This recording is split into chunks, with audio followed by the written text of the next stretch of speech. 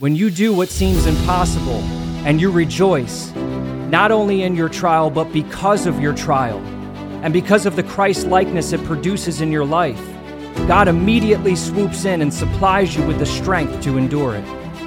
And when you experience strength beyond yourself that is more than enough, you will experience great hope, and God's love will flood your heart, because you will not just know technically that He's got you, but you will know by firsthand experience that He's got you.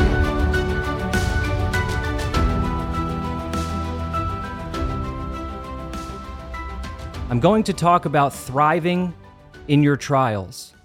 Thriving in your trials. This really needs no introduction, because I think we are all well aware that life is full of trials. So there is no need for me to convince you of this truth. But I want you to look at the Word of God, at what our response should be in trials. How can we thrive during trials? Let's look together at Romans chapter 5. Romans chapter 5, beginning in verse 3. It says, "And not only this, but we also exult in our tribulations, knowing that tribulations bring about perseverance, and perseverance, proven character, and proven character, hope. And hope does not disappoint, because the love of God has been poured out within our hearts through the Holy Spirit who was given to us." It starts off by saying, "And not only this," because in verses 1 and 2, he talks about being justified and now having peace with God. In other words, it's saying, not only have we been saved, and that's taken care of, but we also exult in our tribulations. This verse is so powerful because it doesn't just leave us hanging with a command to rejoice in our tribulations, but it tells us the reason and the purpose of our rejoicing. And so this verse outlines 3 intended results that trials should be producing in our lives, as well as telling us the source of our power to exult in the trial. This text is so rich, and I believe we've so many times missed the main point of the passage because we get so wrapped up in our responsibility to rejoice during the trials that we never take our eyes off ourselves and our problems, and consequently we end up facing trials in our own strength. But before we get to that, let's look at it from the beginning. It starts off by saying, "But we also exult in our tribulations." This is in the present tense, so it's better understood, but we are always and continuously exulting in our tribulations. The word tribulations is the Greek word thlipsis, and it means an intense crushing or squeezing. It can even mean breaking. This is not a word for a gentle pressure or a slight inconvenience. This is the most pressure you can possibly experience. It says exult in times of intense crushing, and the word exult here means to glory on the account of your trial. Catch this. To exult here in the tribulations does not mean merely in the midst of your tribulation or during the tribulation, but because of your tribulations. It's saying to see your tribulations as assets to you. See your intense crushing circumstances as a great asset in your life. James says the same thing in chapter 1, verse 2 of his epistle. He says, "Consider it all joy, my brethren, when you encounter various trials." The word consider is the Greek word hegeomai. It means to rule or to make a ruling, to deem, to make the determination, to decide or to judge. This is not a word that means to waffle or waver or ponder. It is a word of determination. It is also in the aorist tense, which means it's a once-for-all action. Our passage in Romans is in the present tense, so it means we should always be rejoicing in our trials. But I love how James has it in the aorist tense as well as in the imperative, which makes it a command. It could be better translated, "I command you to once for all make the ruling of joy in your trials. Settle the issue. Determine it as joy. Do not reconsider with every new trial. It's a settled case. Trials equal joy." In other words, since God never changes, we never need to check in again with Him on this one. We can settle the matter once and for all that trials equal joy. You may be saying to yourself, What kind of sick people are these Christians that consider their problems to be joy? By the way, a little side note, the word encounter, when James says, consider it all joy when you encounter trials, is the Greek word parapipto. Peri means around, and pipto means to fall. It's a word used to fall around someone or totally embrace them as to wrap yourself around them. The way we can understand this is encountering trials is to fall into a place of being totally surrounded and totally enveloped in trials or a trial, as a heavy cloak of trials being thrown over you. Listen how this same word, parapipto, is used by Jesus in speaking of the story of the Good Samaritan in Luke chapter 10, verse 30.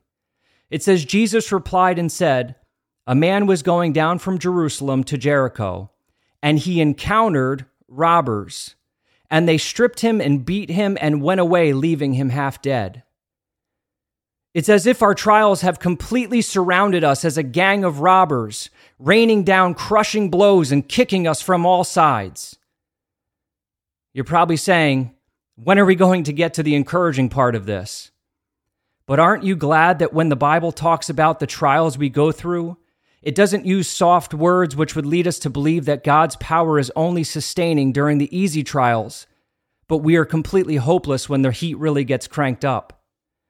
The Bible says even in the worst of the worst of the worst trials, deem it joy. Let's look back at our main text to see the reasons for our rejoicing. Romans chapter 5. Look at verse 3. We'll start at the beginning.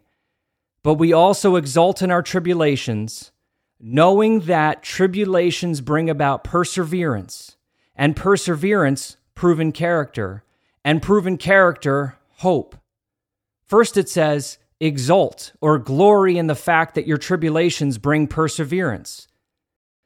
Perseverance is the word hupomone.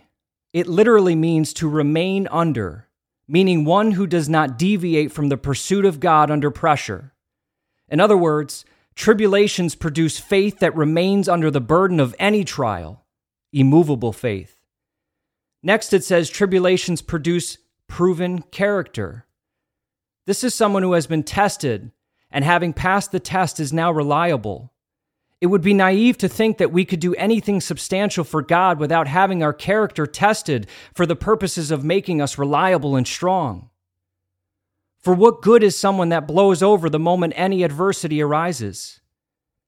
We don't send soldiers off to war without first replacing every weakness in them with strength, because their lives and everyone's life around them depends on it, and depends on them being properly tested. Proving is a boiling to the surface any weakness that exists. Look what he says it produces next. Knowing that tribulations bring about perseverance, and perseverance, proven character, and proven character, hope. Now, I'll be honest with you, it took me a long time to figure this one out. I can understand that trials make us stronger and more capable, but how do they provide hope? One commentator wrote regarding this hope, the experience of what God can do, or rather of what he does do, for the justified amid the tribulations of this life, animates into new vigor the hope with which the life of faith begins. You see, when we rejoice in our trial, it is an act of complete dependence on God, and our dependency on him allows him to show us his faithfulness and move on our behalf. Think about it. What sort of supernatural empowerment does one need to complain in their trial? What kind of divine strength do we need to be miserable in our trial? That's easy. He says when you glory or when you rejoice in your tribulation, you are doing something that is so beyond human ability that it invokes the power of God into operation, which produces a hope because we see his mighty hand moving in our lives. It goes on to say, and this hope does not disappoint, because the love of God has been poured out within our hearts through the Holy Spirit who was given to us. When you do what seems impossible and you rejoice, not only in your trial, but because of your trial and because of the Christ-likeness it produces in your life, God immediately swoops in and supplies you with the strength to endure it. And when you experience strength beyond yourself that is more than enough, you will experience great hope, and God's love will flood your heart, because you will not just know technically that He's got you, but you will know by firsthand experience that He's got you. It's one thing to have faith in someone else's experience of God in their trial, but it's quite another to experience Him firsthand in your trial. Allow me to develop this idea a little further. Look with me at 2 Corinthians chapter 12. And starting in verse 7, Paul says, "Because of the surpassing greatness of the revelations, for this reason, to keep me from exalting myself, there was given me a thorn in the flesh, a messenger of Satan to torment me, to keep me from exalting myself. Concerning this, I implored the Lord 3 times that it might leave me. And He said to me, 'My grace is sufficient for you, for power is perfected in weakness. Most gladly, therefore, I will rather boast in my weakness, so that the power of Christ may dwell in me. Therefore, I am well content with weaknesses, with insults, with distresses, with persecutions, with difficulties for Christ's sake. For when I am weak, then am I strong.'" Paul said, "I prayed 3 times for this affliction to leave me, but the Lord replied, 'My grace is sufficient for you, for power is perfected in weakness.'" The Lord is saying to Paul, instead of removing your affliction, I'm going to show you something that is so much greater than taking away your affliction. I'm going to show you a grace that is incomprehensible and a power that sustains you no matter what this world or Satan may bring at you. It says, "For power is perfected in weakness." A better way to understand this is to translate it, "For God's power has occasion to exert itself in your weakness." That is so good. Speaking of this verse in relation to God's power, John Calvin wrote, "For mankind have no taste of it, unless they are first convinced of the need of it, and they quickly lose sight of its value, if they are not constantly exercised with a feeling of their own weakness." You see, by our submission to God, we leave room for God's hand of providence to work in our lives. If you've ever been broken before the Lord, you can attest to the supernatural strength that He fills you with. Just when you think you cannot go on any longer, He reinvigorates your faith so you can get up and keep pushing. And so we see in our weakness, God's power has an occasion to exert itself. Look again at verse 9, because Paul reinforces the point here. He says, "Most gladly, therefore, I will rather boast about my weaknesses, so that the power of Christ may dwell in me." He's saying, I would rather have my afflictions and weaknesses and trials because I get to experience the power of Christ dwelling in me. Paul rejoiced not because of the pain, but because the pain revealed the power of God through and to him. So how can we rejoice in our trials? Because we know that we will get to experience for ourselves His power, His strength, His hope, and His love. And I don't know about you, but when I endure trials in my own strength, they never make me feel invigorated. Instead, they make me exhausted, hopeless, and feeble. And when we don't rejoice in our trials, we forfeit God's power and strength to operate in our lives. When we complain and look negatively at our tribulations, we are stuck with our strength as our only resource. And so the next time you face a trial, get excited, because God is setting the stage to show you His faithfulness. He's creating an occasion to exert His power towards you. And why is He doing this? Because He's looking to develop a people that can fully trust Him, even in the worst of times. As Romans said, a people of proven character. He's pulling us in closer. He's preparing His bride. You know, Jesus commanded us to have childlike faith. What is that? It's the faith of someone totally dependent on their Heavenly Father, with no resource of their own except what is given to them. Children have to look to their parents for everything, from getting a 25-cent toy in one of those machines that the store so conveniently places at the exit, all the way to a severe illness. It is 100% reliance on their parents. And this is the kind of faith he is not only looking for, but actively working to build in us. So do not resist your trial. Do not hold your breath through your trial. Rejoice in your trial because God will divinely supply you with everything you need and reveal his great power to you to build in you a trust and proven character that can never be shaken. Let me show you one last component to this. So God says, rejoice in trials because I want to show you my power and my strength, which results in confidence in him that produces a person of great endurance.